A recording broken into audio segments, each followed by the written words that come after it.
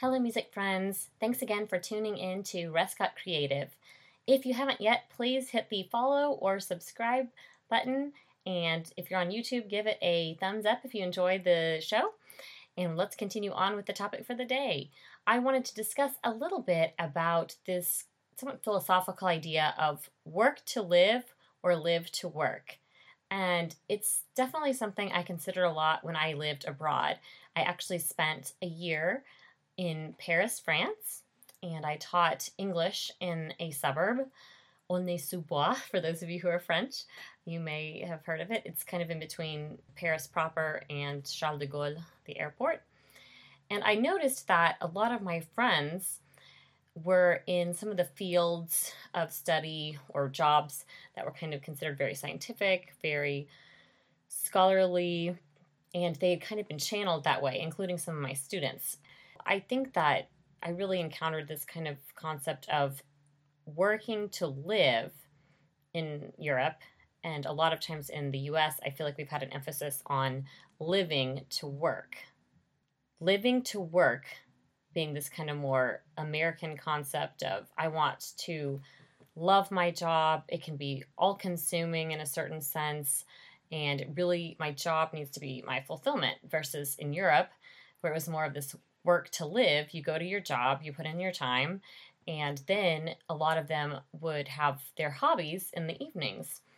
And I'm not really saying that either of these concepts are right or wrong. It's just fascinating to see how different people and even sometimes different cultures approach them from opposite angles.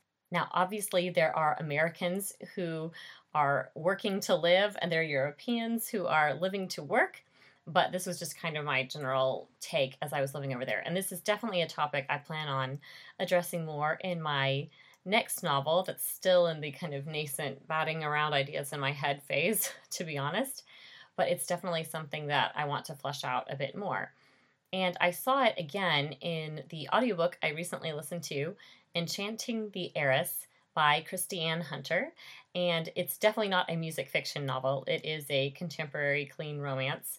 There was a moment, I think, where they had a string quartet, so it has a tiny allusion to music, but overall, not a lot. But I still really enjoyed it because it did give this idea of batting around. One of the characters is doing a lot of manual labor, working with horses, but he's also considering doing some art and some writing. So even though it wasn't really music, it still relates to these artistic fields.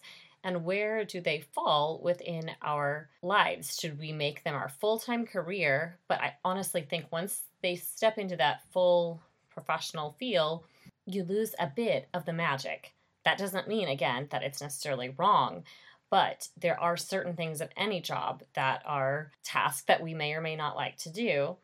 And I think that those of us who live to work have to realize there are going to be those nitty-gritty parts of our job that may not be as enjoyable, but they're necessary.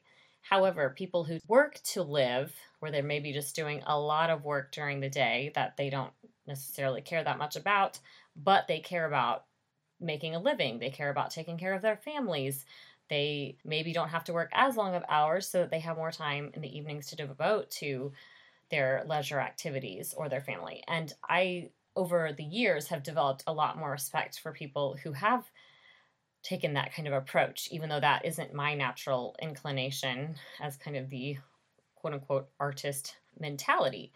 So anyway, in this book, the character who's doing a lot of the manual labor does end up doing some writing and some art, but working with his hands, and it's fascinating to see how he incorporates those into his life.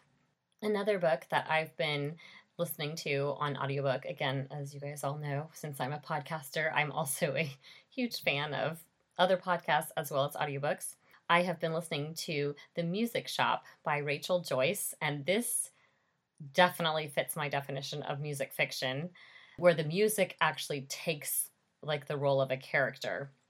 And I haven't finished this one yet, but right from the start, I loved how the main character literally uses music as a form of therapy. And of course, I know that music therapy is a field, but it's as though he prescribes different songs in different genres and different eras based on what a person needs. And I just found that fascinating because depending on our moods, there's different things that fit that specific need or that specific hole or emotion that we're experiencing at that time. And that's an excellent thing for us to consider when we're picking our entertainment or whatever it is we're putting in our ears. Why do we select it? Sometimes we want really fast, upbeat, contemporary music, and other times we may want a really romantic era, glorious classical music song, and sometimes you need that really moody music or something like that. And it really does depend on kind of our inner selves at that time. And so I thought that was fascinating how somebody could almost be like a pharmacist or a doctor, but of music, that would prescribe, in a certain sense, different musical songs for the other person to listen to help with their situation. One of them had to do with a baby crying, but instead of doing the typical lullaby, it was a song that was supposed to tap into the baby's inner angst or something. I don't know, but it was just a fascinating concept. So I will continue to read the Music Shop, and it's very well reviewed. It's a bestseller, and I'm really enjoying it. And then again, Enchanting the Heiress recently released, and it's the third in a trilogy, but not as much music related. But if you enjoy horseback riding and Regency era romance, I was a huge fan of it. And Christine Hunter is a very talented writer. And I also listen to her podcast along with my editor, Lindsay P. Brackett. And theirs is A Rough Draft Life. And it's my guilty pleasure. It's just, they talk about different life experiences in general. And I found it entertaining.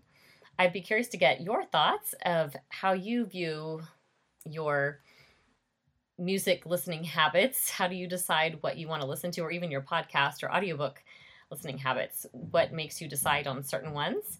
And I'd also be curious to hear more about your thoughts on, do you work to live or do you live to work? Thanks again for tuning in to Rescott Creative.